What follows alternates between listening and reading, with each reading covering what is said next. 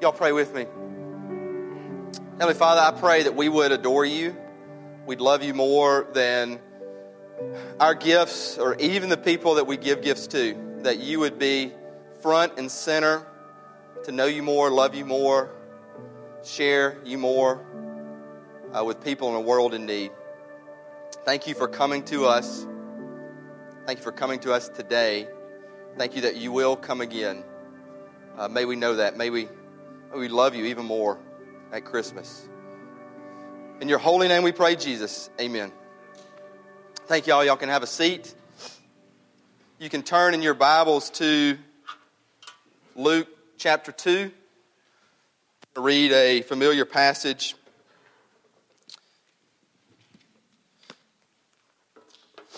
And then we'll talk some about it. But before I get into that, I've been talking over the last couple weeks about Advent. What Advent means. And one of the things I love about Christmas is this meaning of light coming into darkness. I mean, think about it. If you're in darkness, like a dark place, and a candle is lit, or you're hunting and you turn on a flashlight, or you turn on any light, the darkness starts going away. Darkness does not overwhelm light. Light overwhelms darkness. So the meaning of Advent is literally light coming into darkness in the person of Jesus Christ. And what we've also been talking about all month is that Jesus comes. That's what Advent means. Jesus came in history nearly 2,000 plus years ago. Jesus comes now, today, at any moment, in the power of the Holy Spirit. Jesus will come again in the future. Literally, physically, out of the sky. We're going to read a passage about that later on. 2 Peter 3, just if you want to mark your Bible. Jesus comes, past, present, future. And it's also kind of like the light of Christ. Jesus himself interrupts life, disrupts life. The life of creation and history of the world, Jesus Christ interrupted it, disrupted it. And for those of you who have really, and I say really, asked Christ, given your life to Christ, however you want to phrase it, he interrupts our life. That is a disruptive force that changes your life for good, but it is an interruption. It is a disruption. Because sometimes you're like, well, this is what I thought I would do with my life, and now Jesus has come into it, light has come, but I'm going to do something different. He interrupts the course of our life for his glory and for our good, not for bad. So the question I would have this Christmas, for some of y'all who do not know Jesus, let's say who have not surrendered your life to him, but for others who do know Jesus and perhaps need a reawakening, will you let Jesus Christ interrupt your life and your great Christmas plans this season? Will you allow God to disrupt your life for his glory and for your good? Because it is for his glory and for our good. Will we let him? Let's look at this passage that is famous, that is Sunday school story, that is the beginning of kind of the sweetness of the manger, and talk about it a little bit. Luke 2, verse 1. In those days, a decree went out from Caesar Augustus that all the world should be registered. This was the first registration when Quirinius was governor of Syria. And all went to be registered, each to his own town. And Joseph also went up from Galilee, from the town of Nazareth to Judea, to the city of David, which is called Bethlehem, because he was of the house and lineage of David, to be registered with Mary, his betrothed, who was with child. And while they were there, the time came for her to give birth.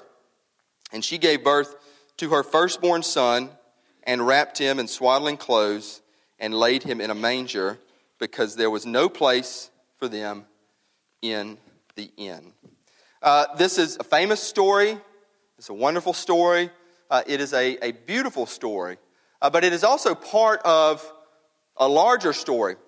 I've heard it said that, someone told me last night, was at a Christmas party and, got into this great conversation, as always happens. And the guy said, I'm not a religious person. And I said, I didn't say this, but I was telling someone here I should have said this. That's okay. I'm not either, I'm not religious. I'm a Christian, and there is a difference. Somebody said this, I don't know who said it, but religion is a lot of advice with a few stories thrown in. Christianity is one story with a little advice thrown in. I totally believe that, and that's totally what Christianity is. This book, the book that I'm holding in my hand, it is one story. It's one story of God creating us, that we fall, and then God pursuing us, breaking through the boundaries of creation, time, space, physical matter, particles, and God stepping into His created time and place and space to pursue us, to come to us, to save us, and bring us new life, and also bring His created world new life. It's one story, a little advice. And what we just read is a big, big piece of that story, and it is very, very, very supernatural. Supernatural here. The virgin birthed a child. That's supernatural, okay? Jesus eventually rose from the dead. A dead body came back to life. Supernatural. And, often I will say this, and probably some of you here, people try to, let me use this word, neuter Christianity by taking the supernatural out and saying, well, it's really some good, advice. And Jesus was a good example. There's a known guy, philosopher. He wrote a lot. If you read Vanity Fair, not that I read Vanity Fair, but he used to write a lot in it. Christopher Hitchens. Yeah. I know some of y'all read it. And Christopher Hitchens was a renowned atheist. He used to debate Christians all the time. It was very interesting. This lady, her name was Marilyn Sewell. Don't know her, but just stating her name. She was at a debate, or she asked him, big time atheist. And she said, you seem to attack the fundamentalist aspect of Christianity. But what about for some of us who we might call ourselves not so fundamental, and instead, we believed in the peace of Christ and the example of Christ and His teachings, but not the supernatural. And Mr. Hitchens, an atheist, renowned atheist, debated Christians, he said to this lady, he said, well, actually, I believe if you don't believe in the supernatural aspects of Christianity, then you're not a Christian. He said, because if you took out the virgin birth, if you take out the resurrection, that's the core of Christianity. It's fascinating. An atheist said that. I'm quoting an atheist in a sermon. God uses that, okay? He uses everything. There are no accidents in Christianity. He uses it all. C.S. Lewis, though, also, and this is a word for us, that sometimes we have to get over our bias towards the supernatural. I'm not biased towards the supernatural. Yeah, we are. Yeah, we are. If there was we pray for physical healings, but if we saw physical healing, I don't know. It's kind of like that verse I put up last week, Mark 9:42, I believe. I believe, help my unbelief. We have this bias towards the supernatural that's just kind of innate, and we have to overcome that so that we really believe and don't just say, yeah, virgin birth, believe that happened. Yes, resurrected body. Yes, Jesus can heal physically, emotionally. People who are separated can bring together again. It's all about interruption. Supernatural is about interrupting our life. Think about this. You may have all your plans. You may have your Christmas just, jacked up, maxed out. You got it all going on. What if Jesus really interrupted your week your Christmas. And like you did some things that were different. I mean, that's a supernatural miracle. We need to believe that that can happen. He interrupts time, space, bodies, physicality, history, lives, hearts, minds, emotions. God is all about interruption and disruption for His glory and our good. See in this passage how it happens. I love this. Luke, forgive me, just the word Luke, I'm hearing it over and over in my mind. I went to see Star Wars this weekend. So forgive me if I use this voice about Luke. But anyway, Luke says, I knew y'all would connect with that. Anyway, Luke says, Bible, Star Wars. Anyway, that's why I preach. Luke says, Caesar Augustus, he also mentions Quirinius, governor of Syria. He wants to put the birth of Christ in history. These were historical people, a historical government. He said, this is when it happened. And one of the ways it happened is that this guy in history wanted to register all the world, the Roman Empire. So, I want you to see this. Like, God interrupts history. When I say there are no accidents in Christianity, if you're a Christian, there's no accidents in the world. And that can be a big conversation, but here, probably brought a lot of pain and suffering, Caesar Augustus, and yet God used him to orchestrate his coming into the world. So God interrupted history. He interrupted Joseph's life. We talked about him a couple Sundays ago. Carpenter, getting married, want to celebrate that. All of a sudden, fiance, pregnant, not his kid, small town. A lot of us know about small towns. What's that going to do? What's that going to do to his business? Interrupted his life.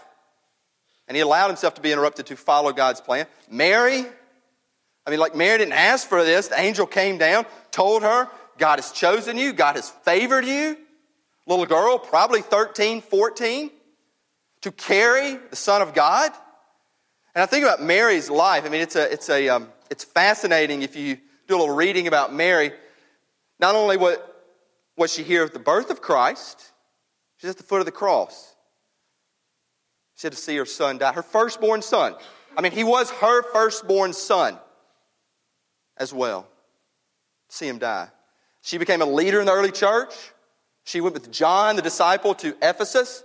That's the church where Ephesians was written. Her burial site is there in Ephesus today. What a fascinating life that the Lord interrupted to use for His glory and for her good and our good as well. And then Jesus, firstborn son, wrapped in swaddling clothes, laid him in a manger. Jesus' life was always disruptive. Earth, in his life, miracles, healings of diseases, casting out demons, but he also interrupted plans, calling 12 disciples who were not like a great lot of folks, but saying, I'm calling you and I'm sending you. And initially they thought, hey, you're going to bring a new kingdom, a new government. He's like, nope, my kingdom is not of this world. He interrupted death. When he died, his disciples, his followers, like, man, it's over. We believed in him. We followed this guy. He interrupted death through his resurrection. He said sin and death will be no more. Death will be no more. And he interrupts and disrupts our life today. Today. To use us. To use you. He comes. Christmas is all about him coming, not 2,000 plus years ago. Now. Today. This morning. Not just on Christmas Eve when there's candlelights and it's special and it's sweet. Today. Jesus wants to interrupt your life. To disrupt your life. For, again, his glory and your good. So maybe our plans need to change for Christmas. Maybe our lists, as Ben said, need to change. Maybe our priorities need to change. Like, what would Jesus want? Do I love Jesus enough? It's very, very personal. It's historical, as we see here. It is personal for you, everybody in here. There are no accents that you are here today. I want to read you something. I don't know who wrote this. I love it. I think I've read it before. I came across it again, though. Maybe I read it a couple years ago. It's about It's a writing, it's called Christmas Is. And it speaks to how personal Christmas is for you and for me.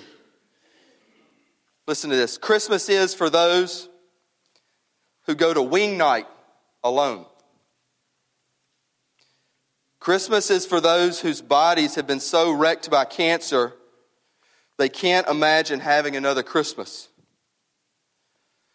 Christmas is for those daughters whose fathers never told them they were beautiful. Christmas is for those who were really, really, really, really lonely, but now are only really, really lonely because of social media. Christmas is for those marriages in trouble. Christmas is for the son whose dad keeps buying him hunting gear when all he wants is art supplies. Christmas is for the prostitutes, adulterers, and porn stars who are all looking for love in all the wrong places.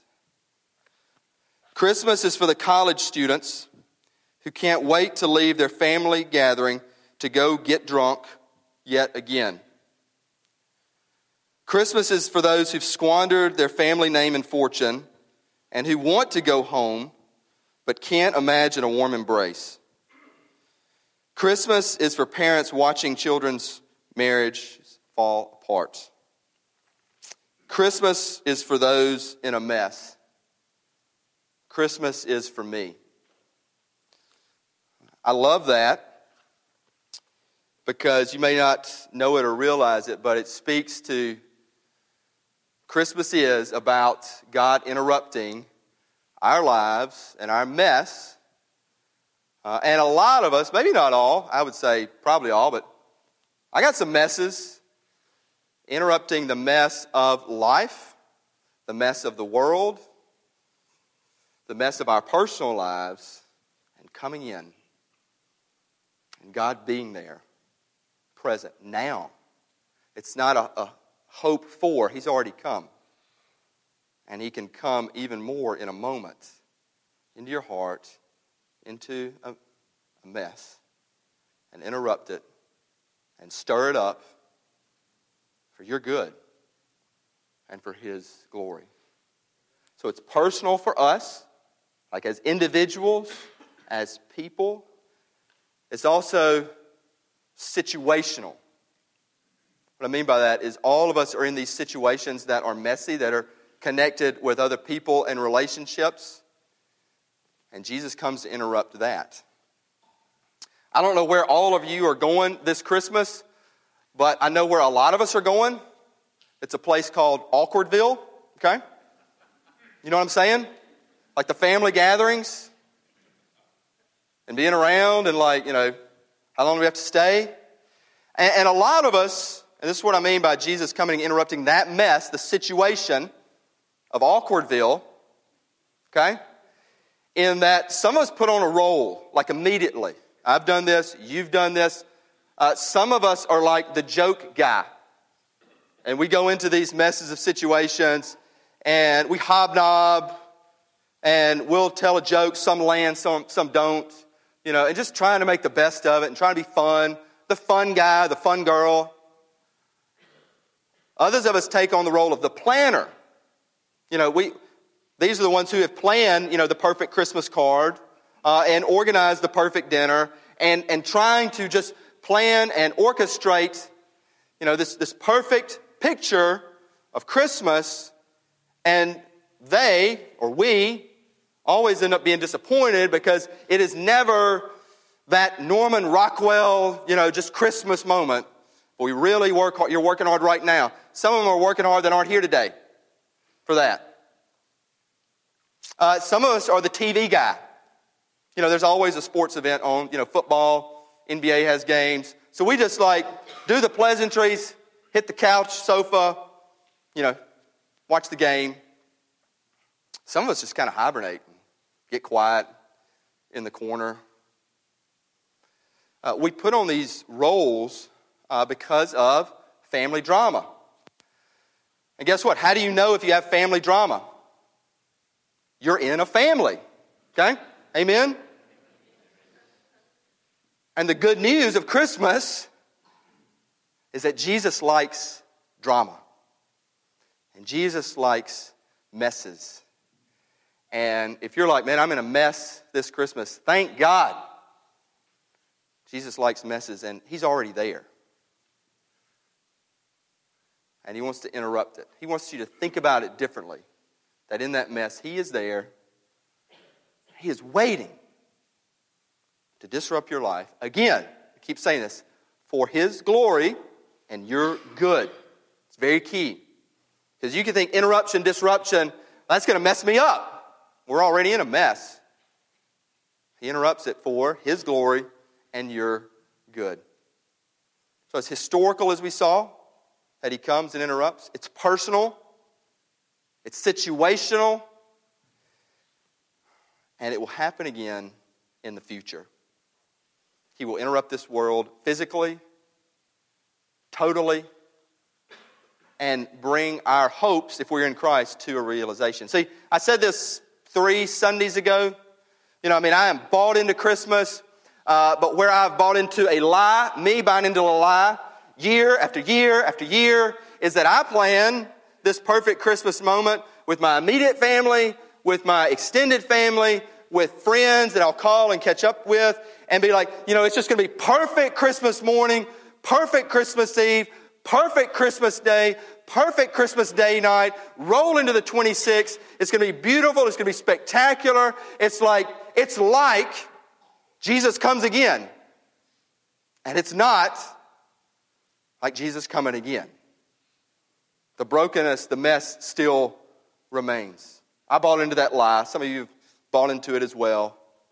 And we end up being disappointed because December 26th cometh. And things are still not much different. But Advent is about the future hope that one day all things will be made right. And I want to, on this last Sunday of Advent, read this passage, 2 Peter 3, about the future coming of the Lord that could be today or Christmas Day.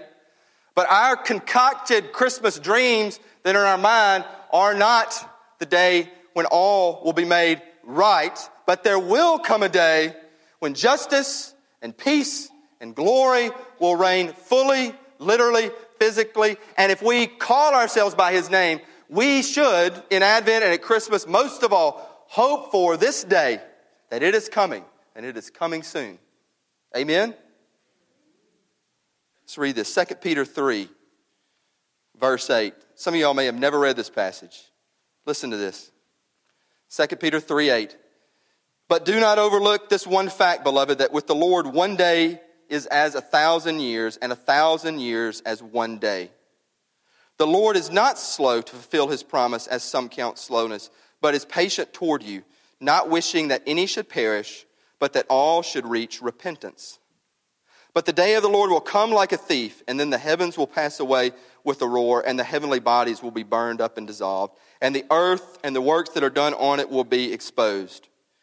Since all these things are thus to be dissolved, what sort of people ought you to be in lives of holiness and godliness, waiting for and hastening the coming of the day of God, because of which the heavens will be set on fire and dissolved, and the heavenly bodies will melt as they burn? But according to His promise, we are waiting for new heavens and a new earth in which righteousness dwells. A couple things in closing. Some of us say, man, why couldn't the Lord come back today? Why couldn't He come like soon? I know we say, it's kind of the Sunday school saying He's coming soon. Why didn't He come back soon? The only reason that He has not come back sooner, or not coming back right now, is that He wants many, or as many, to know Him and be saved. I was talking to a person 2 weeks ago whom I've discipled, who did not know Christ, who came to Christ, and they said, I'm glad, I want you to hear this, they said, I'm glad I didn't die during that time. There's a seriousness and there's a weight to that. I'm proud that they said it. Because they believe, they're like, I'm glad I didn't die then. Because now I know Jesus. The only reason the Lord has not come is that as many as possible can know Jesus Christ and have an eternal home with Him in the new heavens and the new earth. So we can say, man, I wish He'd come again. We see the news. We saw this. I'm more like, praise God, because if He came 3 months ago, this person would not have an eternal home in the new heavens and the new earth. And we should be like, as we sang, heralds, go tell it on the mountain, in our own ways. As I talked about, being inviting and loving and encouraging and sharing. And at points, like really sharing distinctives of our supernatural faith, that we unapologetically believe a virgin birth, believe a man died and came back to life again, I believe this literally, 2 Peter 8, 2 Peter 3, 8 through 13. Believe it, it will happen. Put my life in it. It says that who should we be? Living lives of holiness and godliness. Living lives of holiness and godliness. To the Lord, 1,000 years is a day.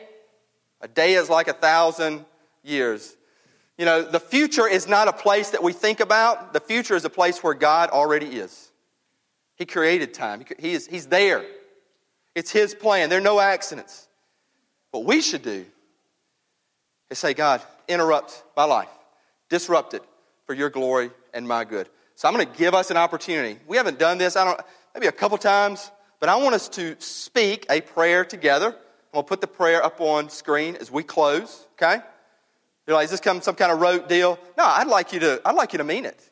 Look, if you don't mean it, you can if you just feel led to fake it, it's your call. You don't have to say it. But I'd really like this Christmas, see these words. Some of you, if you're note takers, write them down, speak them out. It's what I believe, that He can change you in a moment. It's what I live for, that He would interrupt our life, and He would do so. It's a wonderful opportunity at Christmas. Let's read this together. It shows every aspect of the Trinity, Father, Son, Holy Spirit. On 3. 1, 2, 3. Father, thank you that you love me just as I am. Jesus, thank you that you love me too much to let me stay just as I am. Holy Spirit, I invite you to change me. God, interrupt me this Christmas season for your glory and my good. Let's continue praying together. Heavenly Father, I pray that we as a people, this bellwether people, would know your power, would become serious about things of you, that you came to us, that there are people that need to know you because their eternal destiny rests and lies, and there's a weight of that. And we would take seriously your call to interrupt this world for your glory and our good. Often we think about our trials and our mess, the situations of family, of relationships, of physical sickness. May we believe you can heal it all, but may we more so believe if you choose not to, it is for your glory and our good. May we believe that this Christmas. God, I pray for me, for my family gatherings, for the family gatherings of friends, that you'd be felt in places. And I know you're opening up doors that we can talk to people. May we all walk through them, again, for your glory and our good. And those that do not know you, today or tomorrow, may the power of your Holy Spirit overwhelm and melt and change and interrupt and disrupt their life for your glory and for their good. In Jesus' name, amen.